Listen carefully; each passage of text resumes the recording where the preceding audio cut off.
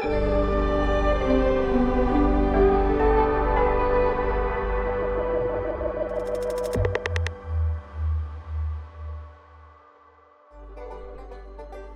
vás u nového dílu podcastu Redneck o americké politice ze spoda i z vrchu. Dnes si po letech musíme promluvit o Jeffreym Epsteinovi.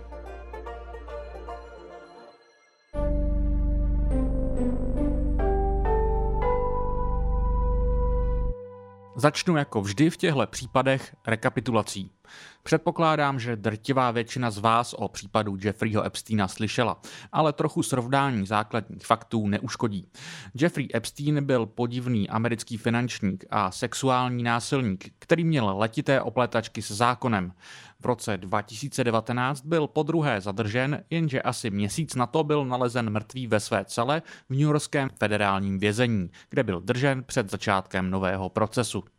Rychle se rozjely spekulace o tom, že Epstein nespáchal sebevraždu, jak to na první pohled vypadalo, ale že byl zavražděn, protože toho prostě příliš mnoho věděl. Tyto teorie zlidověly až v mém Jeffrey Epstein didn't kill himself. Vše vycházelo především z toho, že Epstein měl dlouhodobě blízké vazby na mnoho nejmocnějších a nejslavnějších lidí tohoto světa.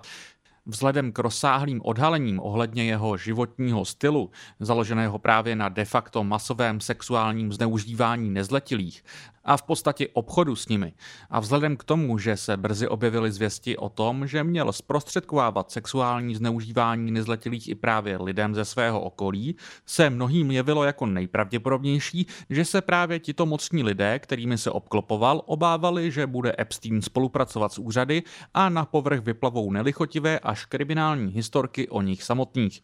A proto musel Epstein zemřít. Já jsem celé bizarní a děsivé kauze věnoval už kdysi 27. díl tohoto podcastu, kde rozebírám základní obrysy celého příběhu.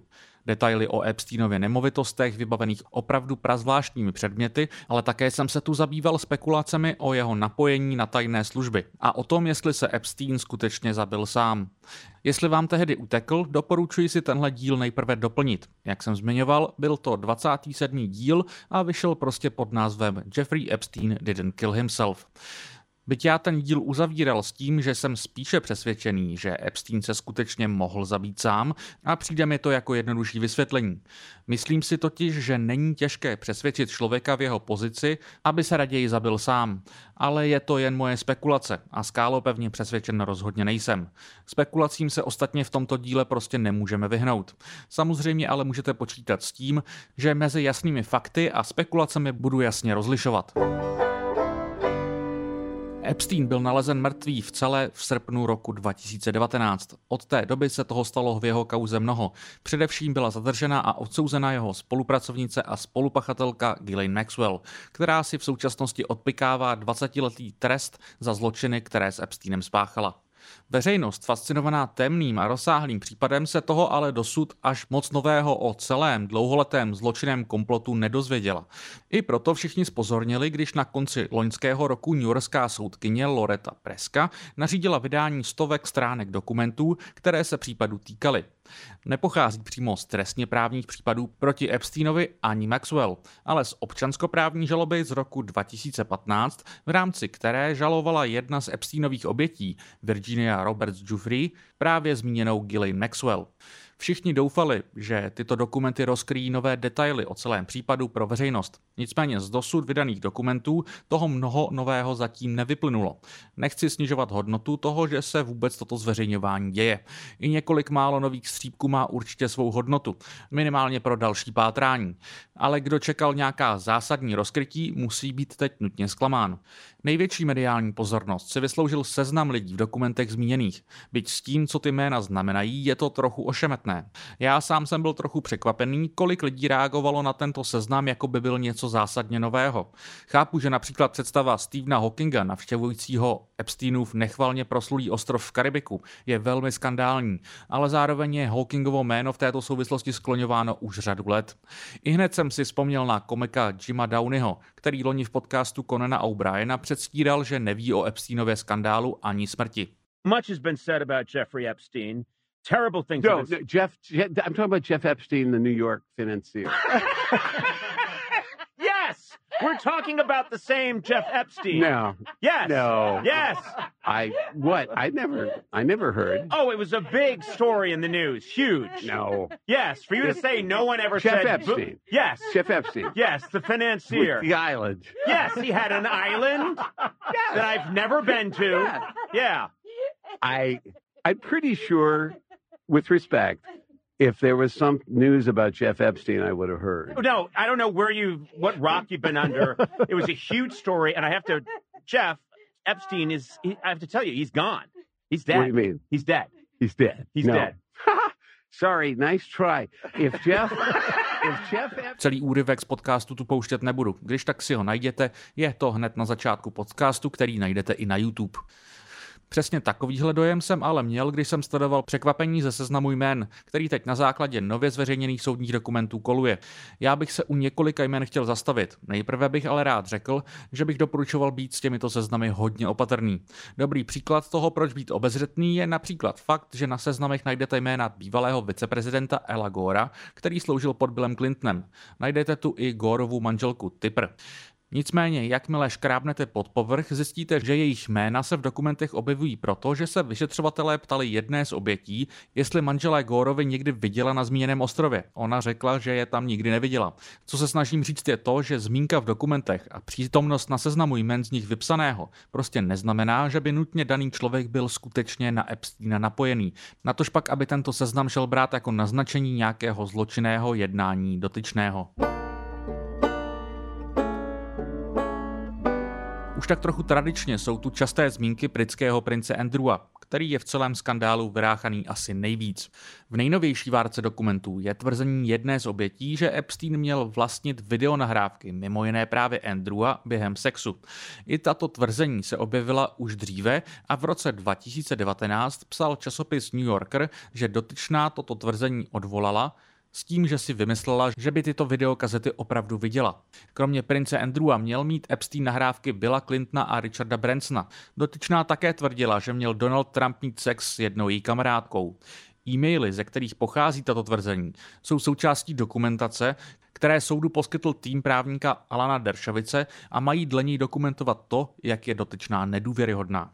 Dershowitz je taktéž jednou z nejznámějších osob, která je s Jeffreym Epsteinem spojována, a to vyloženě jako spolupachatel. Virginia Giuffre, které se týkal celý případ, ze kterého dokumenty jsou, v minulosti tvrdila, že jí Epstein nutil k sexu právě s Dershowicem. Ten jí zažaloval za pomluvu, ale oba své žaloby nakonec stáhly poté, co Giuffre řekla, že se spletla a o Dershowice jít nemělo. Nejvíce pozornosti si při vydání aktuálních dokumentů vysloužil Bill Clinton. Jedna z obětí měla totiž tvrdit, že jí Epstein řekl o sexuálních partnerkách bývalého prezidenta, že, cituji, Bill Clinton má rád mladé. Clinton popírá, že by byl kdykoliv na Epsteinově ostrově a tvrdí, že s Epsteinem byl naposledy v kontaktu před asi 20 lety. Nicméně jeho zástupci přiznali, že bývalý prezident právě v letech 2002 a 2003 letěl na palubě Epsteinova soukromého letadla, zpětně děsivě přezdívaného Lolita Express. Potvrzují to i záznamy letů, ve kterých figuruje i Trump. Lety obou mužů také během soudního procesu s Ghislaine Maxwell potvrdil pilot letounu. Znovu zdůrazňuji, že všichni zmínění slavní muži, včetně Bransona a Dershowice, dlouhodobě vehementně popírají, že by se dopustili čehokoliv špatného. Je potřeba zdůraznit, že charakter těchto dokumentů není úplně ideální k tomu, aby z nich člověk mnohé usuzoval. Jde prostě o výpověď různě důvěryhodných zdrojů v občanskoprávní žalobě a spousta z těch výpovědí je toho druhu, že například Epstein někomu něco říkal, jako v případě tvrzení o Clintonově zálibě v mladých ženách. Na takových tvrzeních se dost těžko staví nějaký věrohodný, ucelený obrázek. Opravdu je nejde brát jako nějaké nezvratné důkazy o něčích zločinech. Další muži zmíněný v dokumentech jsou například Michael Jackson, David Copperfield nebo Robert Kennedy Jr. Letmo jsou zmíněny celebrity jako Cameron Diaz, Kate Blanchett a Leonardo DiCaprio.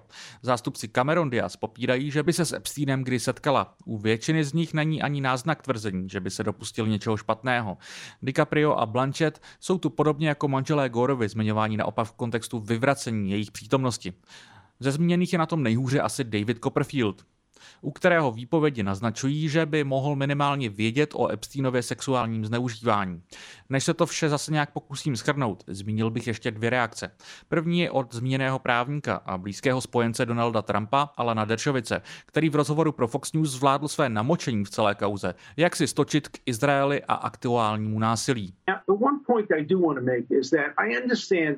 All the feminist groups and the radicals who think this is the worst thing in the world that anybody ever had any contact with Jeffrey Epstein. Where are all those radical feminists when it comes to the Hamas rapes of young Jewish girls, sexual abuse, beheadings? They are quiet. They are silent. The incredible hypocrisy of the Me Too movement. Me Too, except if you're a Jew. And I want to have a list of all the radical feminists who are pushing hard, and I understand that, to get all these names revealed, and I want to know how many of them have ever actually condemned Hamas for the rapes that we now know occurred and the murders that occurred, how many have been silent, and how many, like the National Lawyers Guild, have actually approved of what Hamas did. No, nevím, jestli bych označoval všechny lidi, kteří si myslí, že by měli být spolupachatelé Epsteina potrestáni za radikály. Ještě tragikomičtější byla reakce vězněné Ghislaine Maxwell, respektive jejich zástupců. Cituji, myslím si, že nemá co k tomu dodat. Snad jen to, že když se podíváte na celý tento zločin, jde o muže, kteří dlouhodobě zneužívali ženy. Ale ve vězení je jen jeden člověk. Žena. Řekl její právník Arthur Aidala. Asi jsem v životě neviděl cyničtější použití identity politics než v případě spolupachatelky sériového sexuálního násilí na nezletilých, která si stěžuje, že je jedinou potrestanou. Navíc tak trochu zapomíná na to, že její spolupachatel doslova zemřel ve vězení. Ne, že by toho kdokoliv litoval. Ale vlastně v jádru s Ghislaine Maxwell souhlasím, že by podle všeho mělo být ve vězení lidí daleko víc. Takto podtrženo sečteno musím konstatovat, že se prostě z nových dokumentů opravdu těžko vyvozují nějaké jednoznačnější závěry. Jak už jsem říkal v úvodu, já se stále spíš přikláním k variantě, že se Epstein zabil sám, byť třeba po nějakém nátlaku, že je se vším konec, či vyloženě výhruškách, že to buď to udělá sám, nebo bude zavražděn. Opět samozřejmě spekuluji. Také mi přijde, že byť to v tuhle chvíli nejde dokázat a dost možná to nepůjde dokázat nikdy, tak se těžko představuje jiná varianta, než že byl Epstein napojený na tajné služby. Nejčastěji v tomto ohledu padají ty americké a izraelský Mossad. Já bych osobně byl trochu překvapený, kdyby byl napojen jen na jednu. Zároveň moc nepochybuji, že jestli tomu tak bylo, tak si určitě dané služby musely uvědomovat riskantnost takového napojení a musely být připravené se od něj kdykoliv odříznout. Nevím ale, jak jinak vysvětlit, že Epsteinovi tak dlouho procházelo to, co mu procházelo. Ostatně někteří aktéři, jako například Alexander Acosta, Trumpův ministr práce, který byl předtím jako žalobce zapojený do prvního Epsteinova zadržení, vyloženě veřejně tvrdil, že mu bylo řečeno, že Epstein patřil zpravodajcům. Smysl všechno taky dává kvůli údajnému napojení otce Ghislaine, Roberta Maxwella, na několik tajných služeb, včetně právě Mossadu a britské MI6.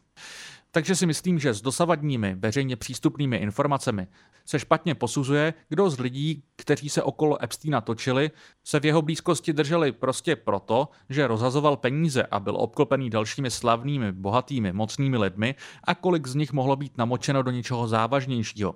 Bez této distinkce jsou podobné seznamy, jako ten, který tu dnes probírám, dost k ničemu. Byť teda lidé, kteří se s Epsteinem dál stýkali i po prvním zadržení a odsouzení kvůli sexuálnímu predátorství, jsou pro mě naprosto nepochopitelní. A samozřejmě to ohledně nich vzbuzuje velké podezření.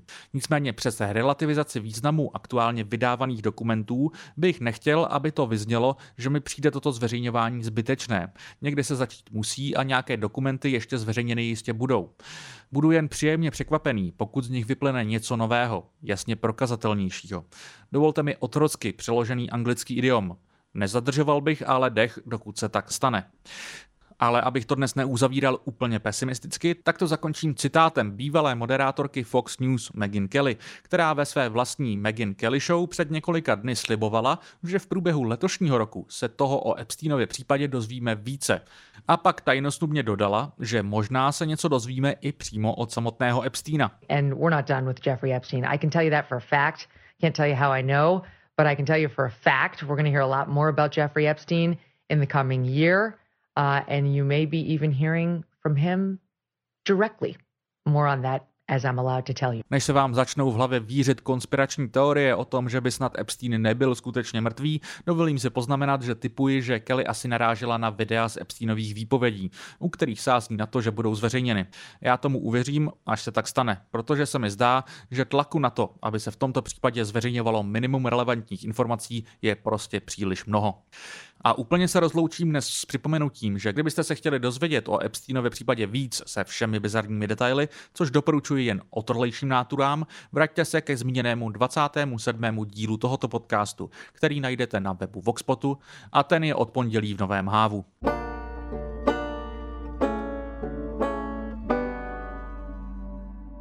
Díky, že jste dnešní díl doposlouchali až do konce. Redneck vzniká primárně pod hlavičkou redakce serveru Voxpot a pokud chcete vznik tohoto podcastu podpořit, můžete tak nejsnáze udělat na webu voxpot.cz, kde najdete jednoduché formuláře na finanční příspěvek.